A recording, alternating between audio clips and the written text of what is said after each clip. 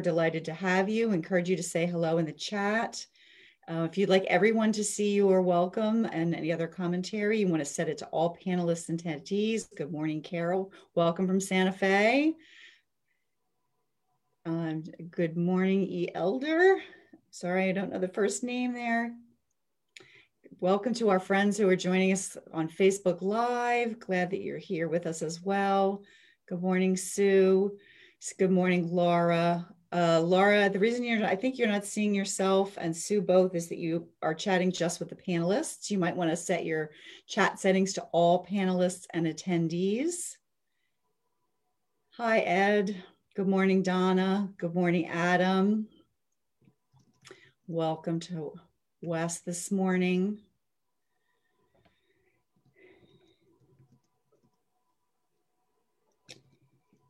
John is asking how to change his display name. So usually if you right click on your video, there's a little place, it'll bring up some options and you can change that. Sorry, I can't do that at the same time myself, but someone else might be able to chat in some instructions for you.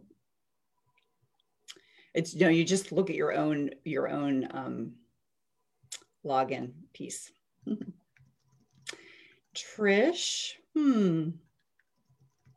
yeah, we can, we're in webinar mode, which is why we can't see each other except for the few panelists. So you just get my beautiful face at the moment. I'm going to self-aggrandize at the moment. Just me and the slide for now. You'll see other folks as we go on, but it'll just be panelists this morning because we're in webinar mode. But yes, Trish, you are in. We can see you in the chat. And if you can hear, then you've got all that's available in webinar mode. You can see and hear the presenters, and we can see your comments in the chat. That's great. Good morning, Patty and Paul. Glad that you are here.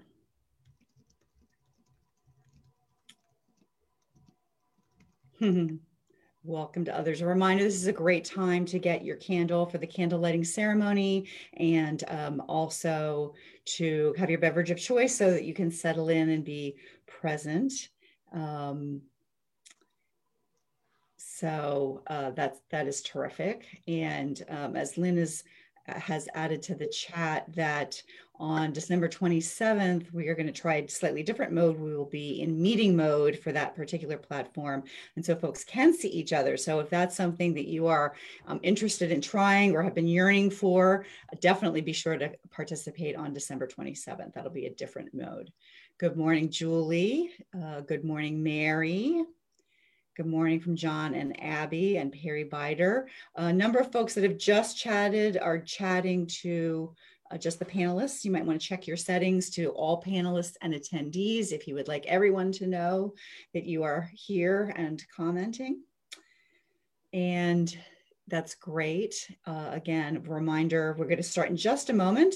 Good morning, Beth Ann, that this is a good time to get a candle to light during our candle lighting. And then come back with your beverage of choice, settle into your comfy seat, and we will begin in just another moment.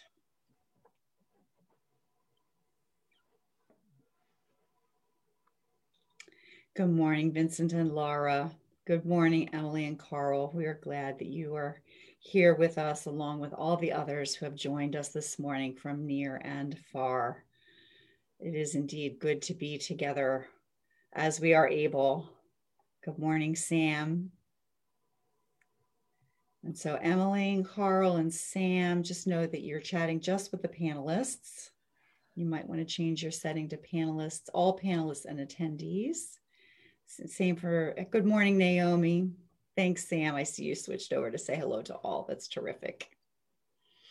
Your choice, of course, but I know folks are all happy to hear from each other. So it's a good morning.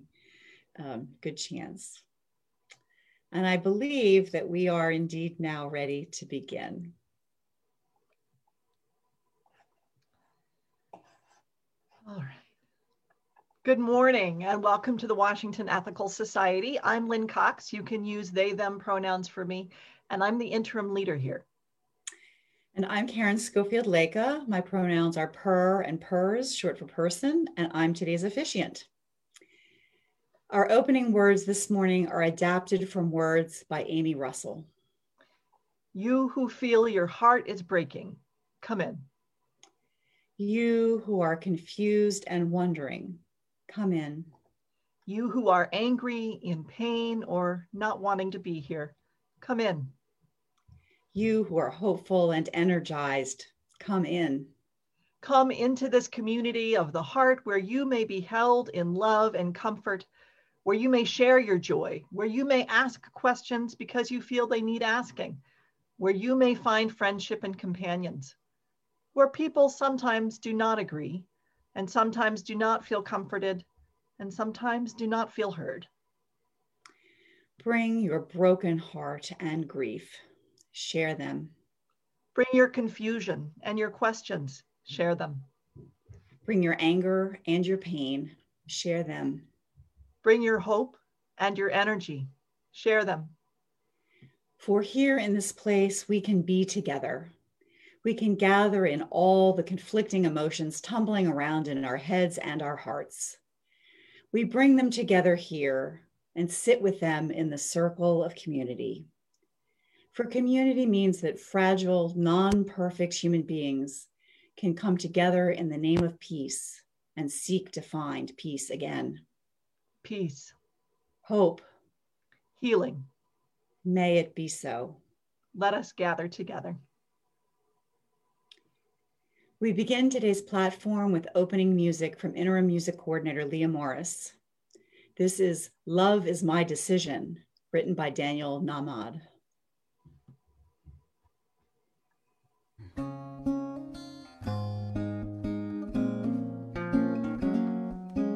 Love is my decision.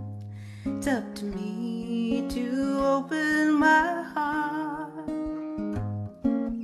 Love is my decision. No one else can tell me to stop. Once I decide to change my mind, love will show me how. Love is my decision. It's my decision right here and now.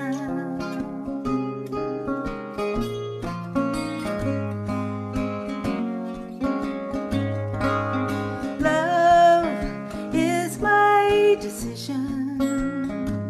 It's up to me to walk down that road. Love is my decision. No one else can carry that load.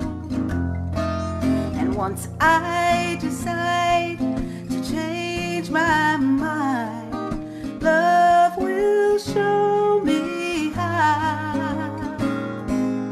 Love is my decision. It's my decision right here and now.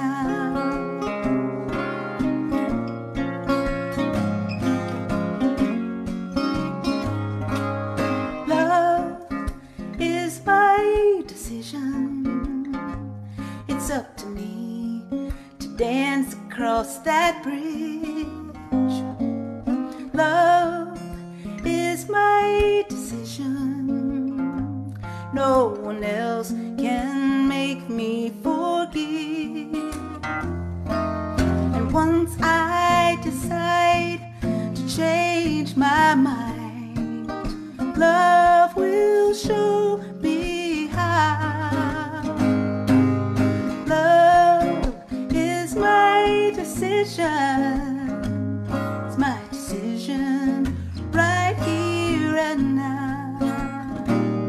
My decision right here and now.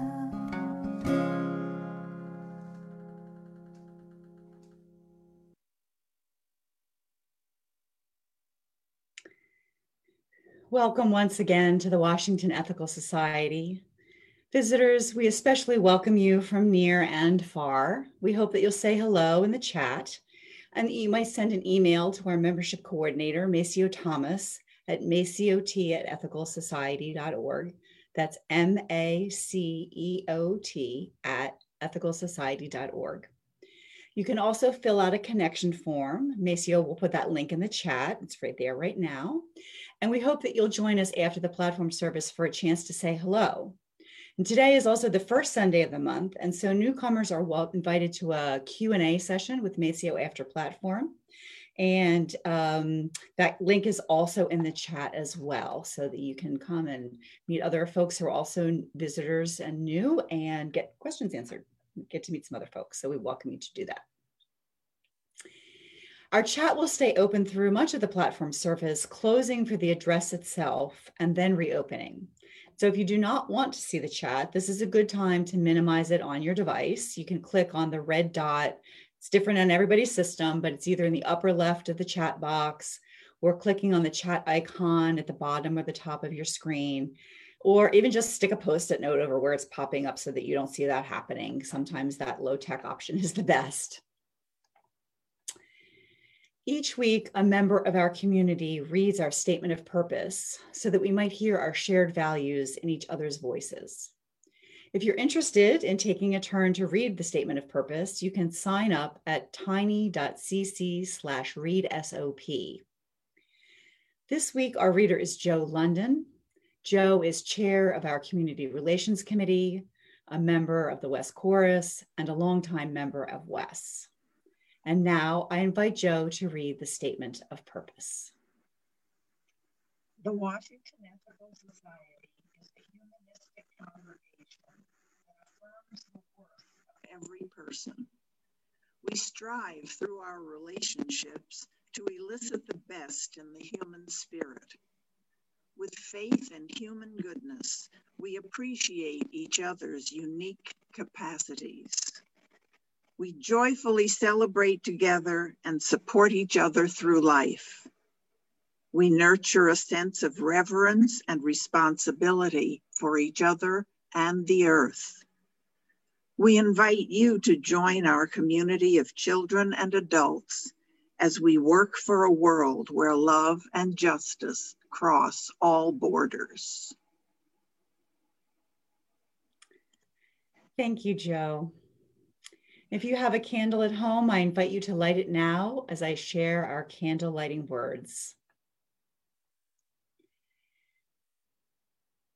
May we kindle within us the warmth of compassion, the light of understanding, and the fire of commitment to build a brighter future for all.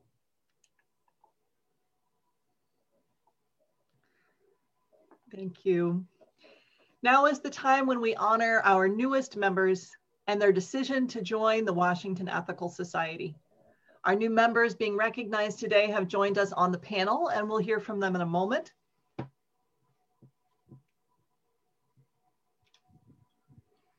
Today, we joyfully welcome Sandy Beenan, Lori Pickard, and Michael Damian. We're grateful today for each one of you that you have found your way here and that you have decided to make a commitment to our community. We will send you your certificate of membership, which includes a quote from Felix Adler. Spiritual evolution is the progressive advance of humankind toward a state of things in which the light of ethical perfection shall be reflected from the face of human society. That is, in which all people shall live and move and have their being in mutually promoting the highest life of each and all. And attached to that certificate, you'll find an ethical culture symbol pin. And we also have your new member name tags. Woo! We hope you are both with pride, as we're proud to have you in our community. These new members have participated in Q&A sessions and Path to Membership classes, and what they have learned about membership is fresh in their minds. We've asked them to share some of what they've learned. Sandy, Lori, and Michael, we want your membership at WES to be meaningful to you. I look forward to seeing you regularly at platform and programs, in virtual space during these socially distanced times, and either digitally or in person when it's safe. May it be so that regular participation becomes one of the joys in your life.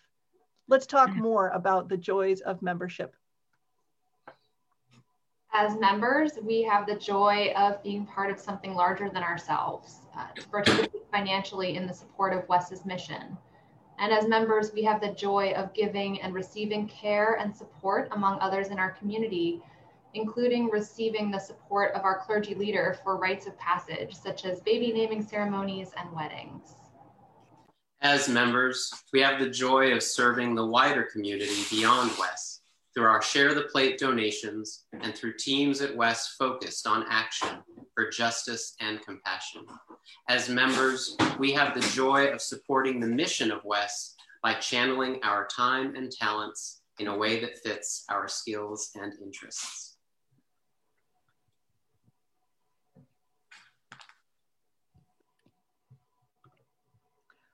Oh.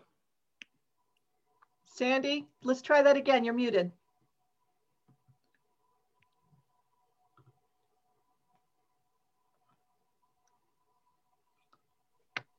There you go.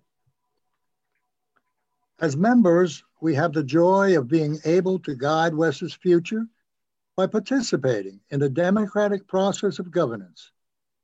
As members, we have the joy of being part of a welcoming community that is always building towards inclusivity.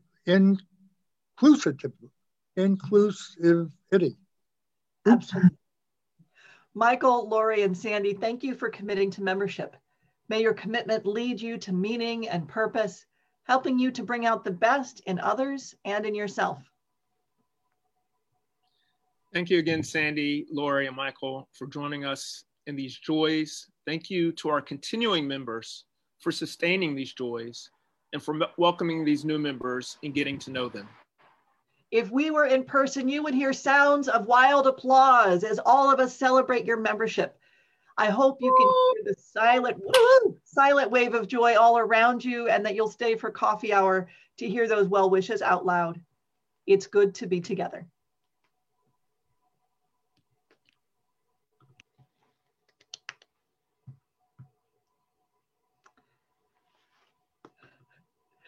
Welcoming new members is an unmitigated joy, but sometimes events are more mysterious, and we need to wait and see whether a new event will lead to good luck or bad luck. And that leads me to today's story. This is a Zen Buddhist story you might have heard before. It gets retold often in different forms.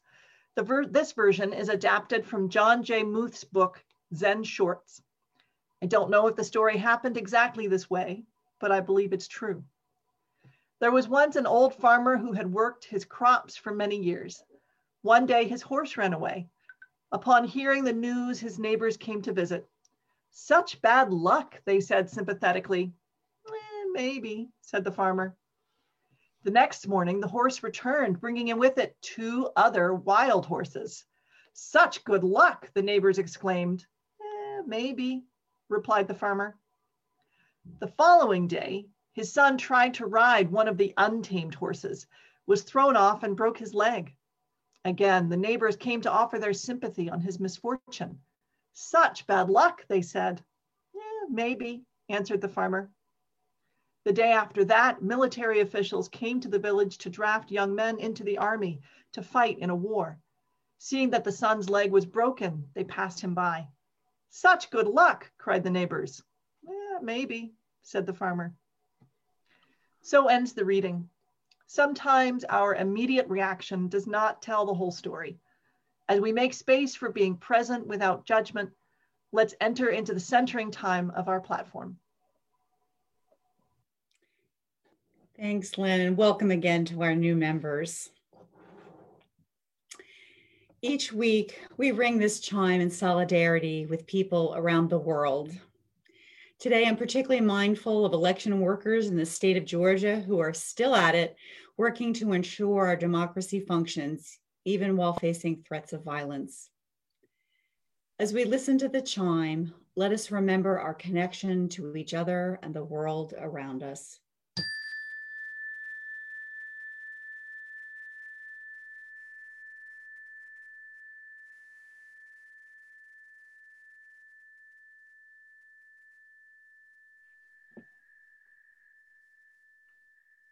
let us hold in our hearts all that hurts in the world.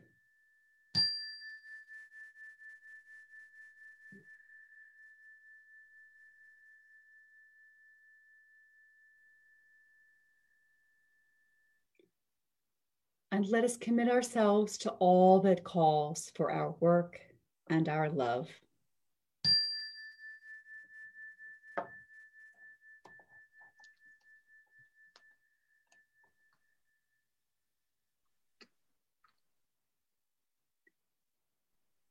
Today's meditation is adapted from words by Nathan C. Walker. Breathing in, I am aware of my pain. Breathing out, I am aware that I am not my pain. Breathing in, I am aware of my past. Breathing out, I am aware that I am not my past. Breathing in, I am aware of my anger. Breathing out, I am aware that I am not my anger. Breathing in, I am aware of my despair. Breathing out, I am aware that I am not my despair. Breathing in, I am aware of peace. Breathing out, I am aware that I am worthy of peace. Breathing in, I am aware of love. Breathing out, I am aware that I am worthy of love. Breathing in, I am aware of joy. Breathing out, I am aware that I am an agent of joy. Breathing in, I am aware of hope. Breathing out, I am aware that I am an agent of hope. Breathing in, I am aware.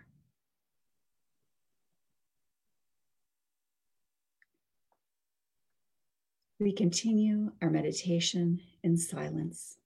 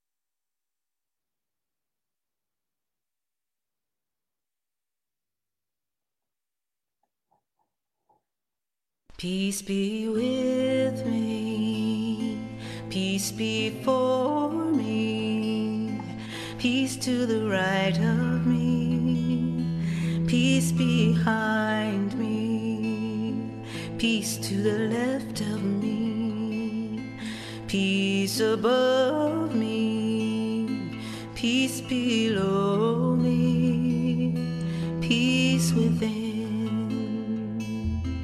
Peace be with you, peace before you, peace to the right of you, peace behind you, peace to the left of you, peace above you, peace below you, peace within, peace be with us, peace before us, peace to the right of us, peace behind us, peace to the left of us, peace above us, peace below us, peace within.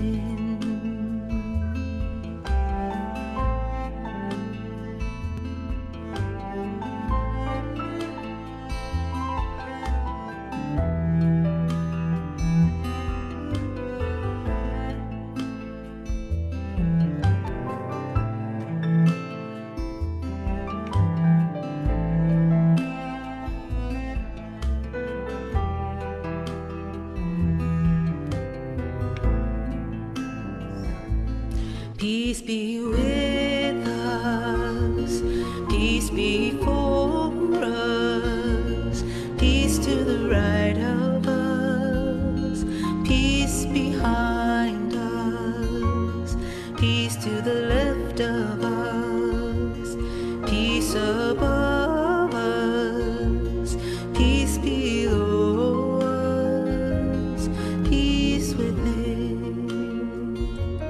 peace within, peace within, peace within.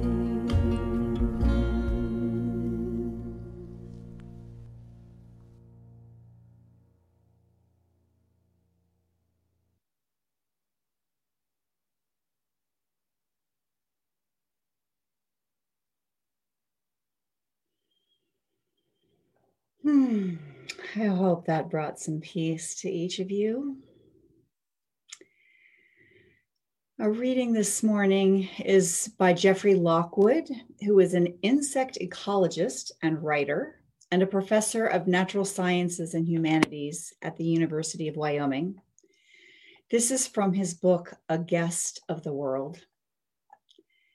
There is no such thing as a lasting peace, a tranquility that will persist forever, a final resting place for the lion and the lamb. We yearn for the completion of our task, the fulfillment of our striving, the consummation of our journey. And this longing sows the seeds of our defeat. We aspire to solve conflicts. We ache to be done with the hard work of life. We pine for the day in which an everlasting peace prevails. In believing that the purpose of a peace movement lies in securing an outcome, in reaching an amicable conclusion, in attaining a serene world, we assure our own frustration, our own futility, and ultimately our own failure. The work of peacemaking will never be done. That is the curse and the blessing of being human. It's a curse that there is no utopian culmination of our labors, a blessing, and that we will always have meaningful work.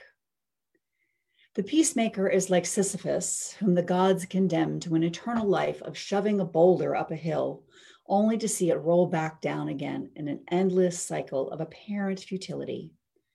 How could Sisyphus endure such a fate?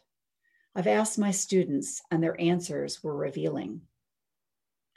Some students suppose that there is always hope, a hope that the gods will relent, that peace will finally come to Sisyphus and perhaps to us.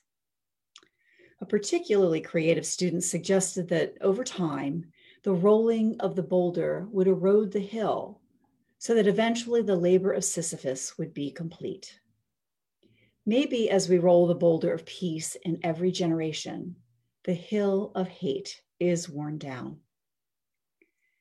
But I believe that the most compelling answer came from those students who understood that a sense of futility comes from the belief that we rightfully expect to see the fruits of our labors. We forget that virtue lies in the doing of good works, not in the completing of our task. Maybe Sisyphus will never recover the graces of the gods. Maybe the hill will never be worn down. But if we can authentically and deeply engage in our labors, if we roll the boulder of peace because it is what we are called to do, if the measure of our work is its capacity to shape who we are, we can go on pushing. And if in the course of our labors, the hill of hate is eroded, that will be a beautiful thing, a very beautiful thing. But as much as we hope that peacemaking will replace warmongering, as much as we hope to live at a critical point in human history, as much as we dream of a glorious conversion of society, we must understand that while epiphanies may change souls, they rarely change the world. To know what we can do, to understand what the world needs of us, we must look into the eyes of the frightened soldier and the terrified child. But to sustain our work, we must look inside ourselves. There we shall find the understanding that the endless labor of life is not about changing the world, but about creating ourselves. We cannot make the world peaceful, but neither can the world make us hopeless.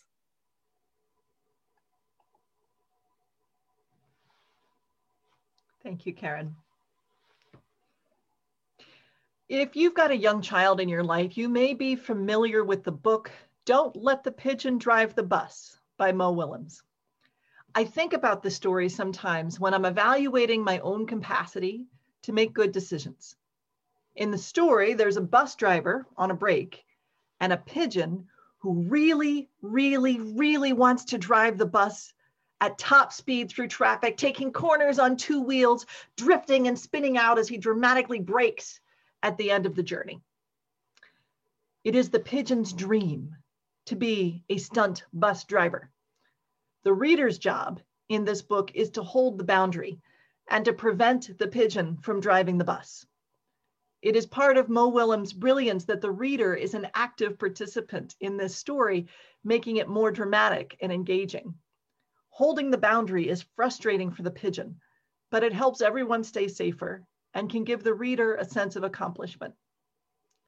When I'm applying this story in my own life, I am the pigeon. I am also the bus driver and the other passengers and the reader. I imagine that my life, my choices, the person I am who is going about their day is a bus.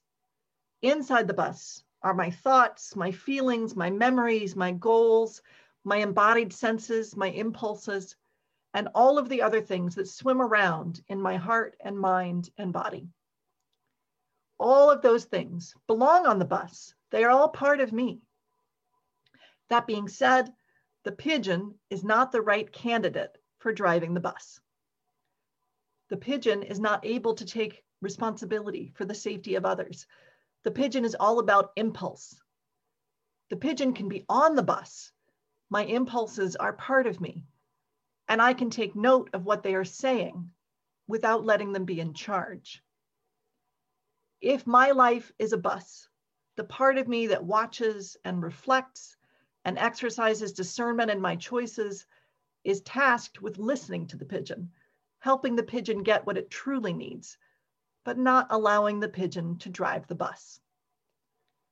Logic can drive the bus if it's listening to the other passengers. Love can drive the bus, but I try not to let the pigeon drive the bus. I do not always succeed at preventing the pigeon from driving the bus. Sometimes I make a split-second decision on social media that I shouldn't. Sometimes I open an email that I know I will be better able to deal with in another state of mind. Sometimes I snap at people I care about. This is part of being human. I make amends as best I can and resolve to do better. And part of what we're trying to do together is bring out the best in each other, and therefore in ourselves. I'm trying to keep the pigeon in the passenger seat more often and to create space to make it easier for other pigeons to stay out of the driver's seats of other vehicles. I bring this up because I have been hearing a lot of questions about what we do with conflict, and also a few questions about what we do when all of us are working with limited capacity. This has been a hard year. The challenges of grief, of unemployment, of illness, of uncertainty have left us with fewer emotional resources for handling our relationships with skillfulness and care. Sometimes the questions about conflict are about the big picture, such as how do we move on when the people we're connected with disagree deeply? Or how do we begin to repair the damage when we don't all have the same strategy for healing? Or how do we continue the work of liberation as a united community when not everyone has caught up to the urgent need for that work? Sometimes the questions about conflict are specific, hoping to be prepared to intervene in case of harassment in the street or online, or expecting arguments about the results of the election, or what to do with the family member who continues to disrupt the family Zoom get-togethers with their aggressive assertions of misinformation. Sometimes the questions about conflict are about how we can learn from our everyday experiences, the clashes we have with the people we're closest to when we're frazzled. Though I hope the coming year will be better than the one we are leaving behind, there is still some more conflict in our lives than we may wish. Let's be clear that not all conflict is bad. Conflict can be generative. Conflict can provide the creative combustion that helps us to articulate our values, compare ideas, and come up with new solutions. Peace is not the absence of conflict.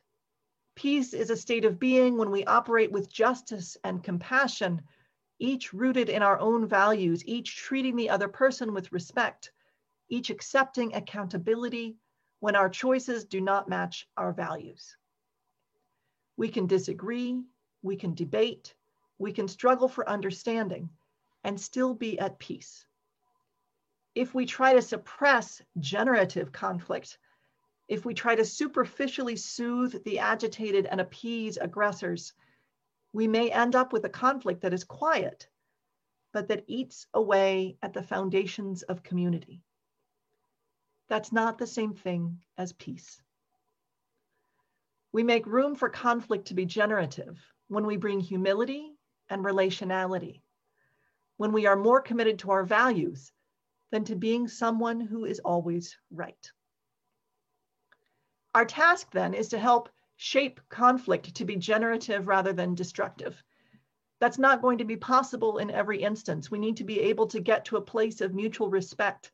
It is very hard to have a generative conflict when one or more parties approach one or more of the other parties in a dehumanizing way. But the work of shaping can be worth a try, and at the very least, we might be able to help redirect a conflict to reduce the harm being done to the most vulnerable person in that situation. Lowering the temperature, raising the level of relationship and connection, setting the stage for a shared understanding of values, all of these things can help. In short, when the bus is headed into a conflict, we want love in the driver's seat, not the pigeon. This process is also called de-escalation. In de-escalation, we shape conflict so that the heightened tension that leads people to act out of fear and anger relaxes, so that we can engage in the discussion from a place of wisdom and choose actions that align with our goals and values. Right? We're not going to disperse the tension. We're going to use the tension, lower the temperature, and redirect that tension to work on our goals and our values. In the weeks leading up to the election, I did a couple of online training sessions to refresh my de-escalation skills. The Poor People's Campaign, the Election Defenders, and Faith and Public Life were all gathering people to get ready for a variety of scenarios. We didn't know what was going to happen, but we anticipated that November and December would be difficult and full of emotion and tension, and that our communities would need people of conscience to help redirect angry, fearful, impulsive energy into channels that are more conducive to right relationship. I'm not claiming to have mastered these techniques, but I can pass along what I heard from the experts. I hope we can engage with more training together at WES in the coming months. We don't have time this morning for me to share everything I learned, but I would like to share the one thing that was the first principle in each training. Before we de-escalate a conflict involving other people, we have to de-escalate ourselves. The peace in our hearts, commitment to our values, and intentionality in our actions that we bring with us are the most important things we can contribute in de-escalating a situation. If we try to rescue or to take over or suppress a conflict situation when we are acting based in fear or hurt or anger, we may do more harm than good. And that doesn't mean fear and hurt and anger aren't real, or even that they aren't important parts of ourselves. They are indeed important parts of ourselves. It means we have to process those feelings so that they are not leading us into poor choices. Don't let the pigeon drive the bus. For that to work, to give ourselves the ability to process so that we can lead from love and wisdom, we need to slow down.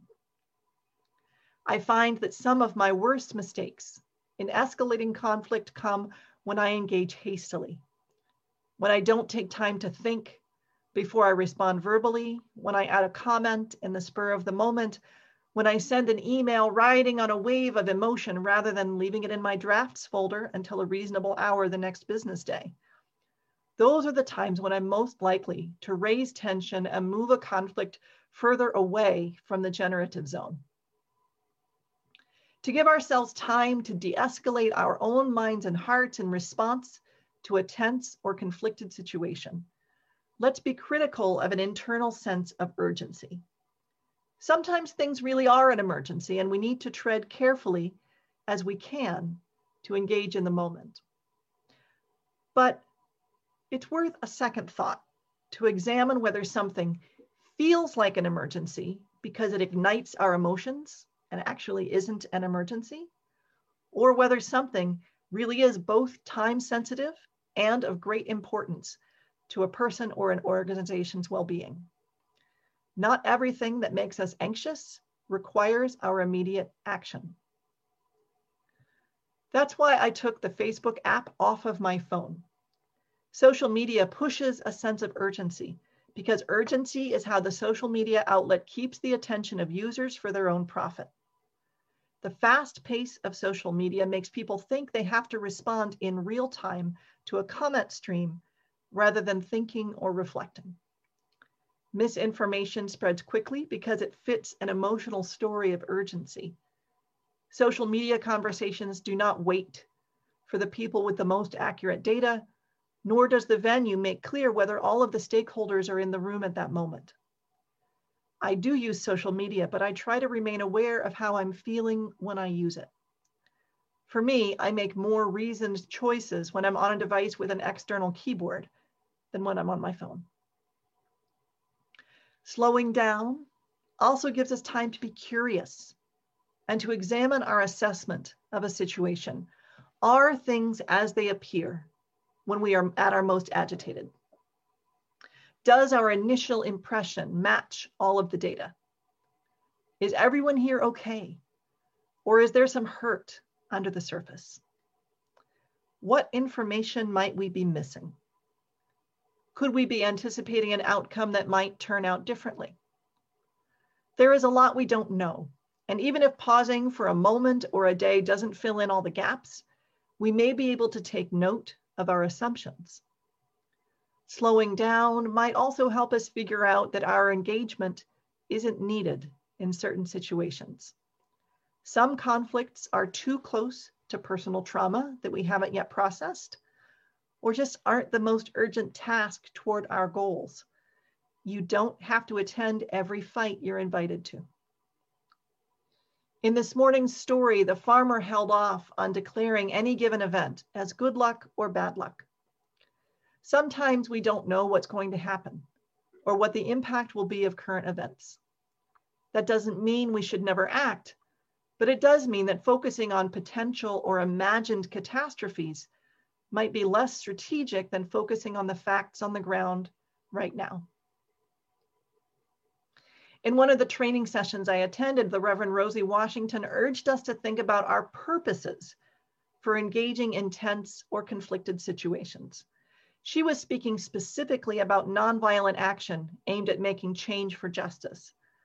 I believe the same is true for any conflicted situation we may be approaching.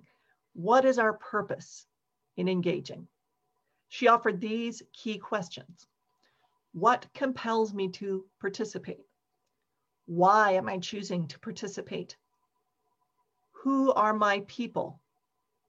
How do I need to show up to achieve the stated goal of my people? And Karen's going to do me a favor and put those 4 questions in the chat while I keep going. What compels me to participate? To me, this is a question about the values that undergird our motivations to act. This isn't a simple why. What compels you?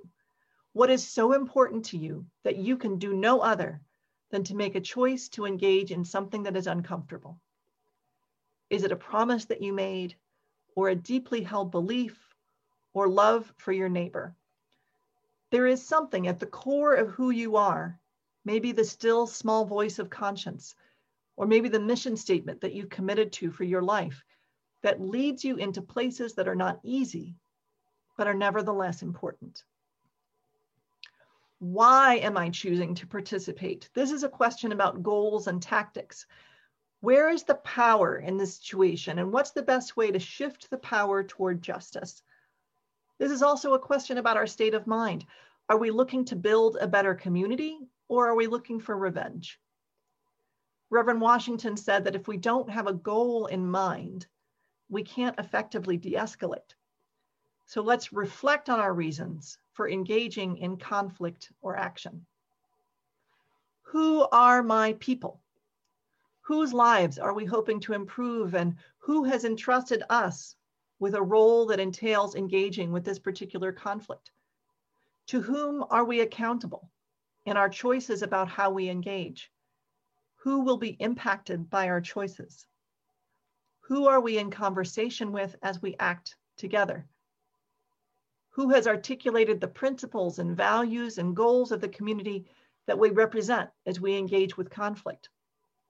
This is a question about relationships. Moving a conflict toward the generative zone is, I think, in part about lifting up relationships. And if I can also add that I haven't mastered these skills, most of us are not able to be mindful for more than 2 breaths at a time. Who are my people is also a question about who am I in relationship with, who's going to help me to stay committed to my values. How do I need to show up to achieve the stated goals of my people? How will I carry myself? How will my choices further our shared goals? What techniques will I use on myself to maintain a commitment to nonviolence in moments of adversity? How will I draw from shared tradition? Again, this is about connection and relationship, as well as self-awareness. De-escalation is not individualism. It is not about being an isolated hero. De-escalation is a recognition that we are all in relationship with one another, that what happens to one affects us all. Remembering the parts of ethical culture that you most value may help you to show up as your whole, wise self in times of stress. These 4 discernment questions point to the importance of knowing ourselves in body and mind. Before we even begin to engage with conflict, practicing self-awareness helps us to be intentional about how we show up and the energy we bring to a situation. We want to lead with love and our values, and that does not happen by accident. As I'm sure you know, when humans are agitated, when we are angry or fearful, we are more likely to engage our amygdala, the part of our brain that governs our response to an immediate threat. And this is where our fight or flight response comes from. And there's 2 more responses that might come from that instinctive response to threat: freeze or appease. That means that we might feel unable to act, or we might be driven to try to charm or flatter our way out of being harmed by an aggressor.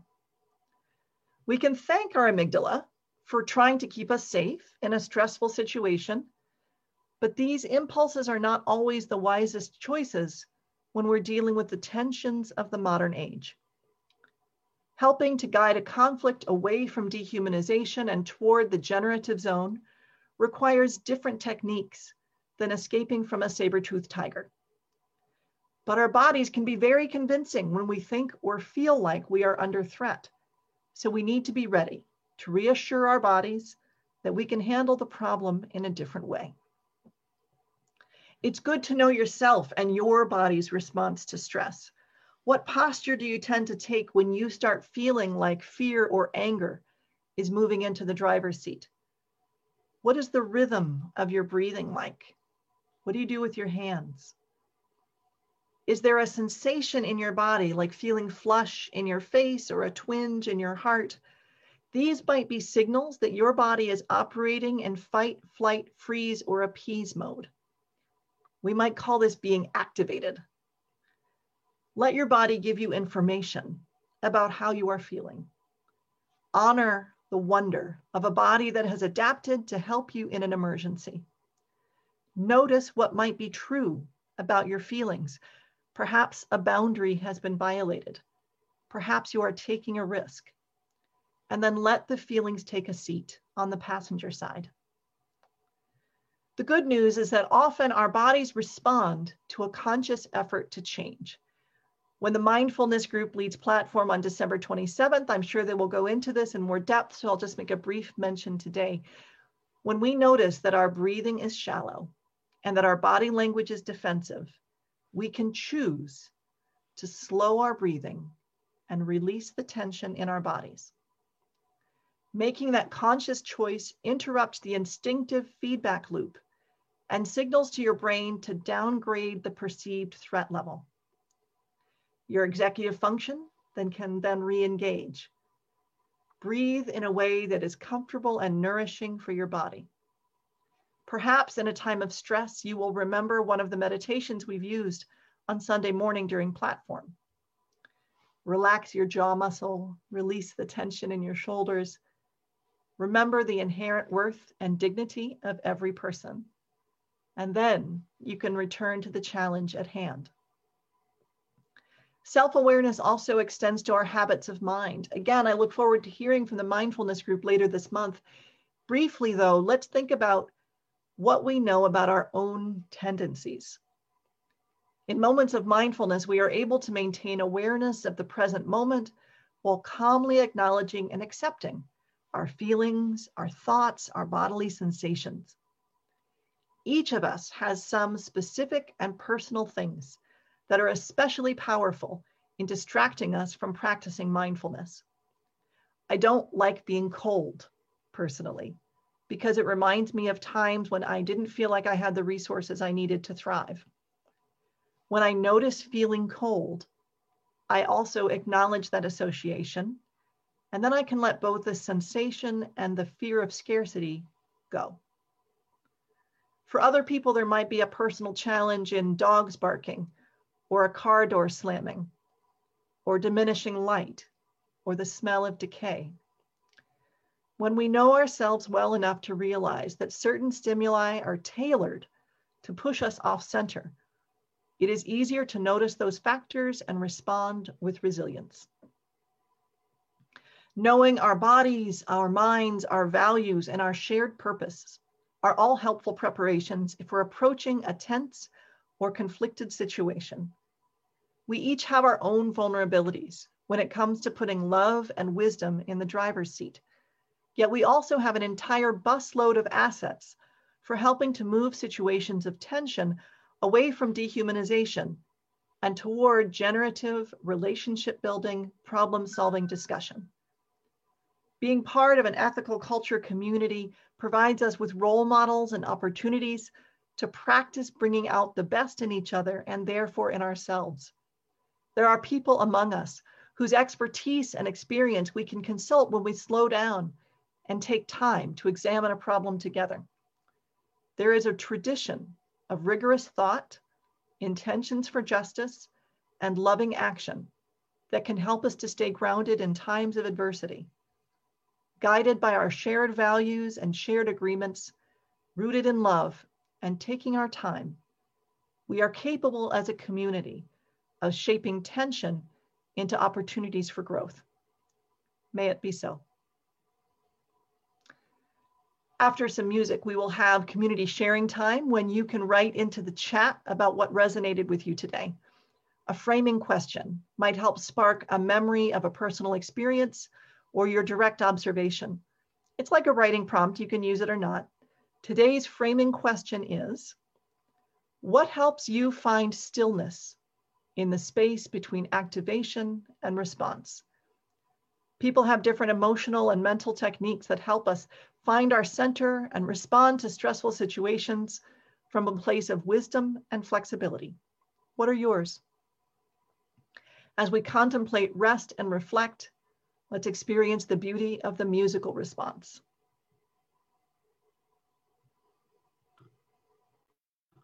My hands are strong enough, they're strong enough, I'm good enough. My hands are strong enough to give love. My hands are strong enough, they're strong enough, I'm good enough. My hands are strong enough to give love. My hands are strong enough, they're strong enough, I'm good enough. I'm strong enough to give love. I know that every day is strong, every hour is strong. I feel I'm good enough. I'm strong enough to give love. I know that every day is strong, every hour is strong. I feel I'm good enough. I'm strong enough to give love.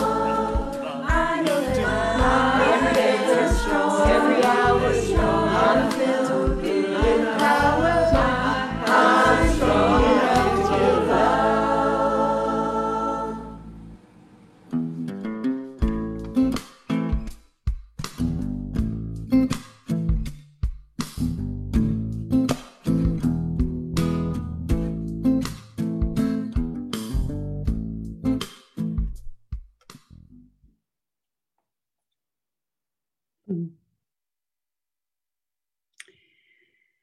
Well, this is the time when we add our own voices to the morning, sharing our reflections on the platform or what resonates in our own lives. The chat has been reopened, and you may consider the framing question that Lynn posed for us. What helps you find stillness in between activation and response? I invite you to share in the Zoom chat or Facebook comments, and I will try and read some of the responses that come forward for all of us. But certainly feel free to chat and use the all panelists and attendees. Let's see, Peter saying that at the age of 20, John Stuart Mill got depressed when he realized he could not solve the problems of the world. In August of that year, in 1826, he realized the basic lesson of our platform. It was at that time that the principle of ethical culture and religious humanism joined our culture, but not for the first time. Laura Steele saying, what an incredibly timely and powerful platform. Thanking Lynn so much.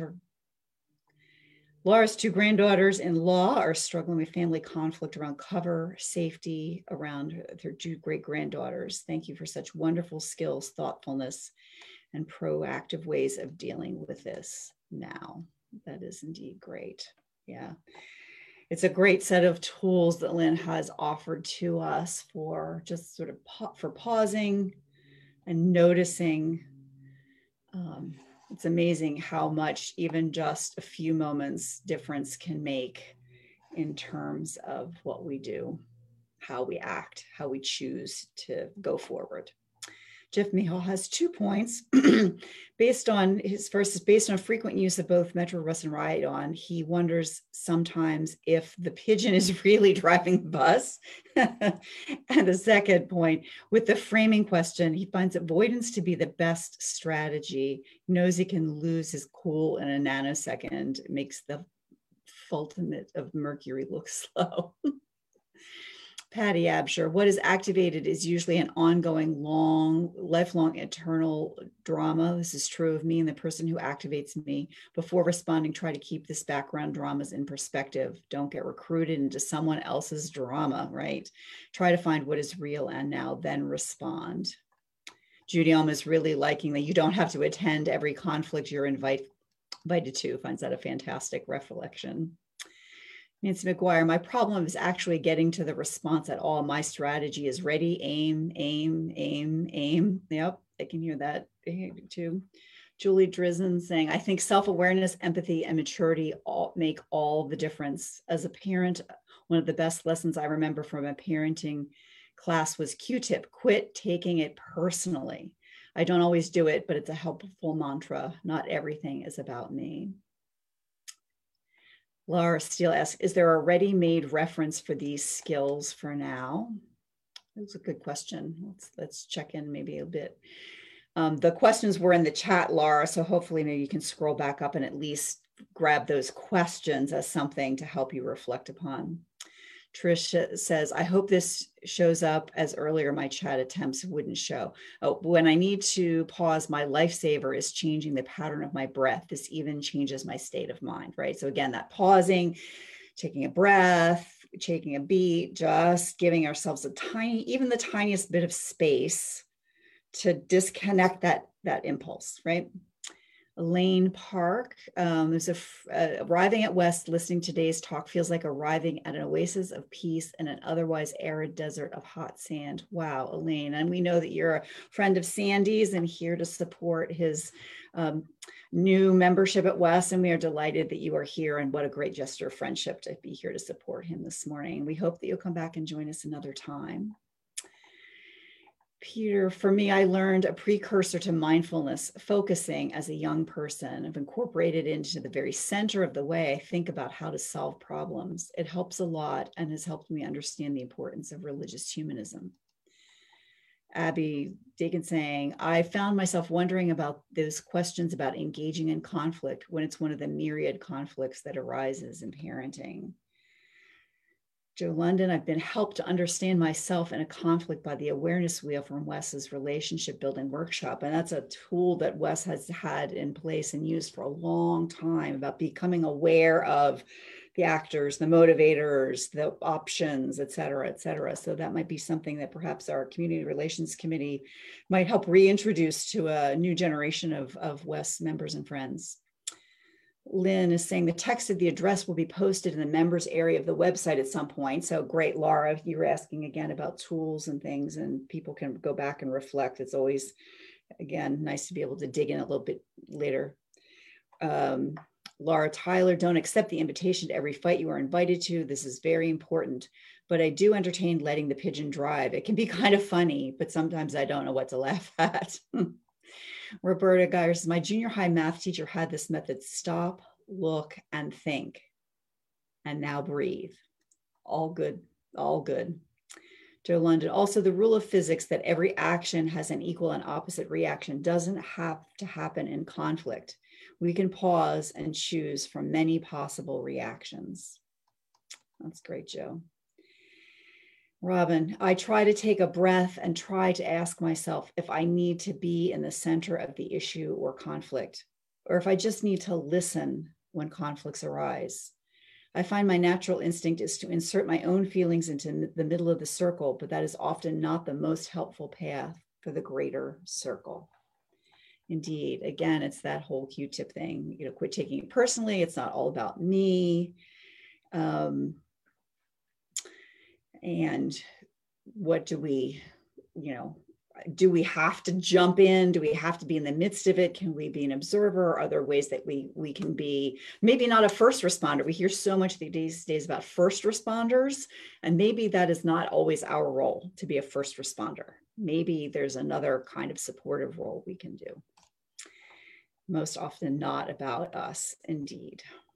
So, well, just as we share our perspectives in this community, so too do we share our resources and gifts. And here at West, we split the Sunday collection between our operating budget and a fund dedicated to justice and compassion.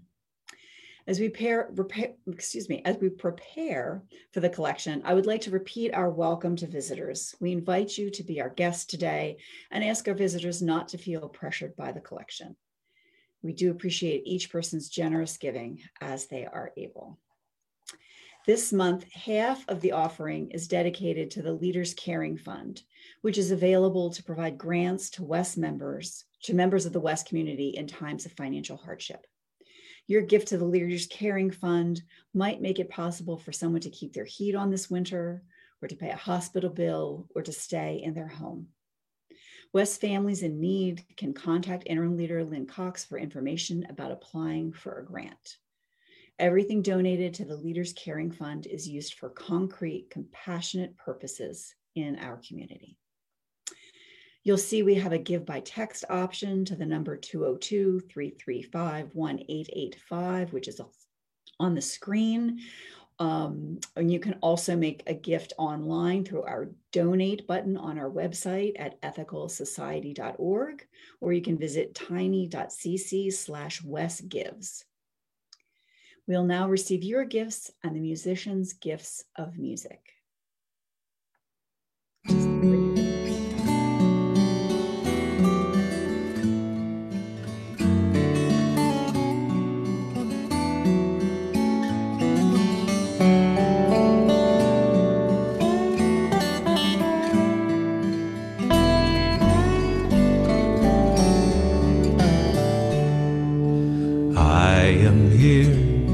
For the greater good of all, the greater good of all, the greater good of all.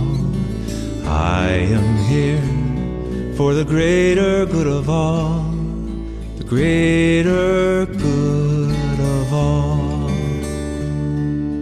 You are here for the greater good of all, the greater good of all, the greater good of all. You are here for the greater good of all, the greater good of all. We are here for the greater good of all, the greater good of all, the greater good of all. We are here for the greater good of all, the greater good of all.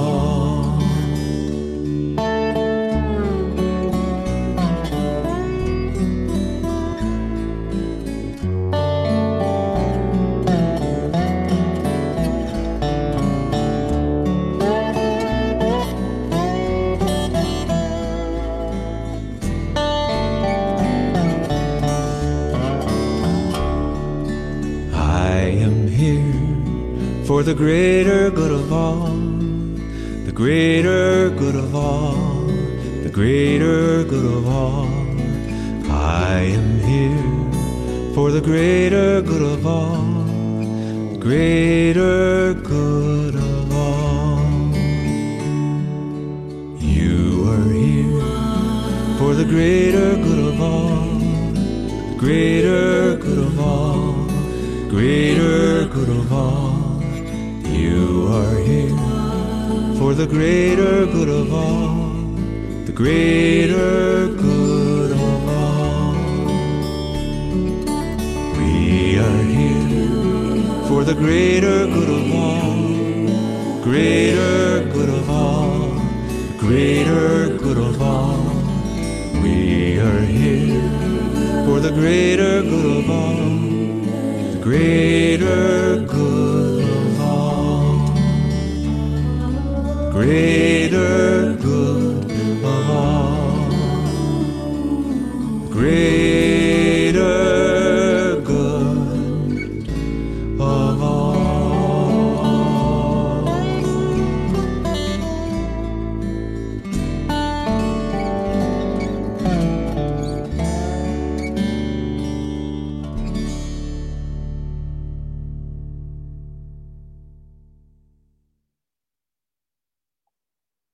Well, thank you so much to the many people who helped create this morning's time together.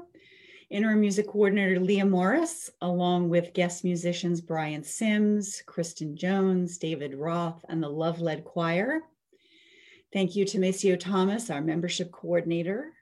Thank you to Jen Watson, who created our slides, and to Robin Kravitz for communication support and hosting our coffee hour coming up in just a moment. And thank you to tech host John Leka. And thank you to those who are leading and supporting our work in the week to come. At the conclusion of the platform service, please join us for a virtual coffee hour, or if you are new, for the visitor Q&A. Once we're in the Zoom coffee hour space, we'll divide into breakout groups for small social chatting. And to get to the coffee hour after closing words, you can point your browser to tiny.cc/West Coffee Hour. And to get to the visitor Q&A, you'll please look for the link that will be in the chat in a moment. Next week, please join us right back here at 10:30 a.m. Interim Leader Lynn Cox will speak about grief and sadness during the holiday season. On December 20th, we'll have a poetry-filled virtual winter festival. There will be an opportunity to sign up to participate. We're looking for readers of all ages to record themselves on video reading a winter poem along the themes of, let's see if West members may remember the themes, hope, joy, love, peace, and giving. Please contact Interim Leader Lynn Cox at lync, that's LYNC, at ethicalsociety.org. We have opportunities for West members and friends to connect virtually during the week, including support meetings and discussion groups, and you can find the details for that and all other events on our website calendar at ethicalsociety.org. Finally, thank you for being here with us. Let's enjoy our closing song of the month, Dark of Winter, recorded by Leah Morris.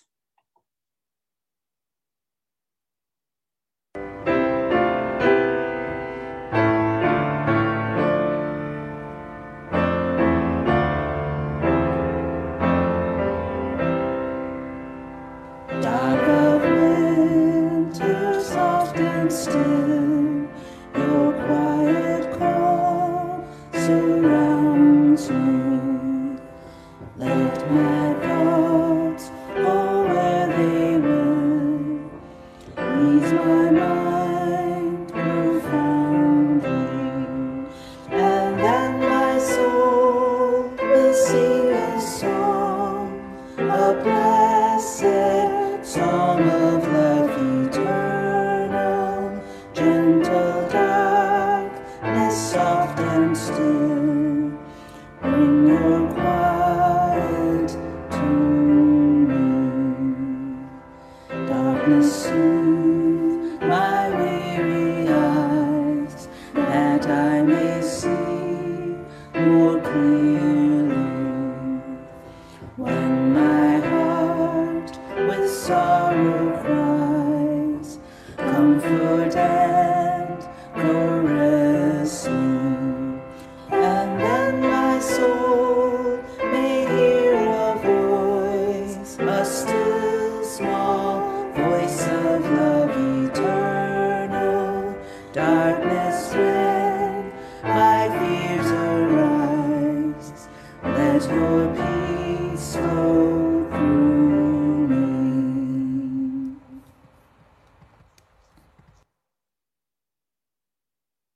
Oh, and an extra thank you to Perry Bider for accompanying the music. We neglected to mention him as among the guest musicians, so thank you also to Perry. And now I invite you to join me in our closing words. Let us go into the week ahead, seeking the still small voice of conscience in our quest for a better world.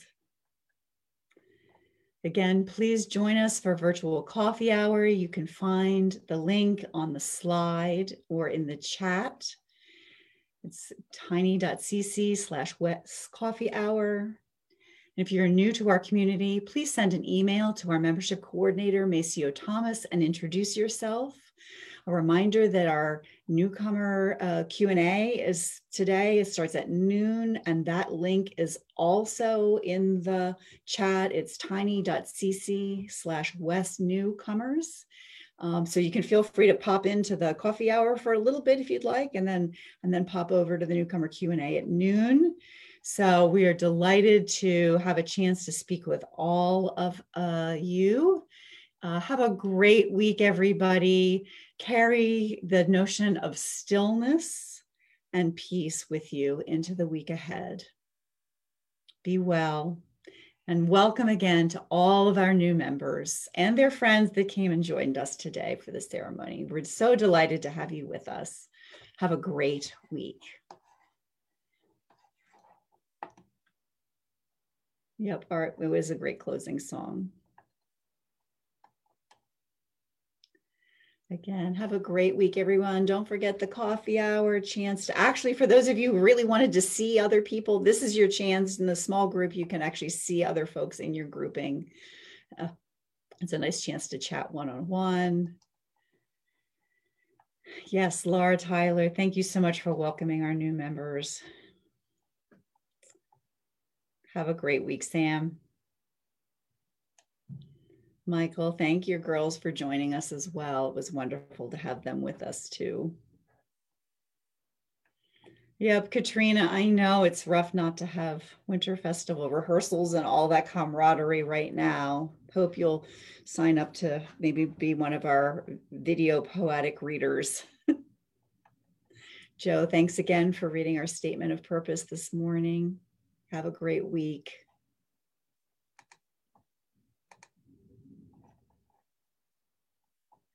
Sandy, it was so delightful to have you join our community as a member.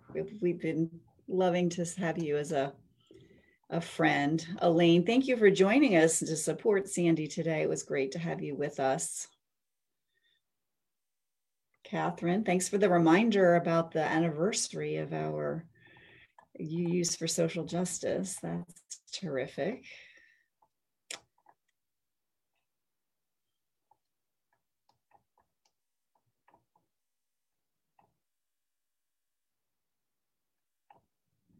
Have a great week, everyone. Encourage you to pop over to the coffee hour.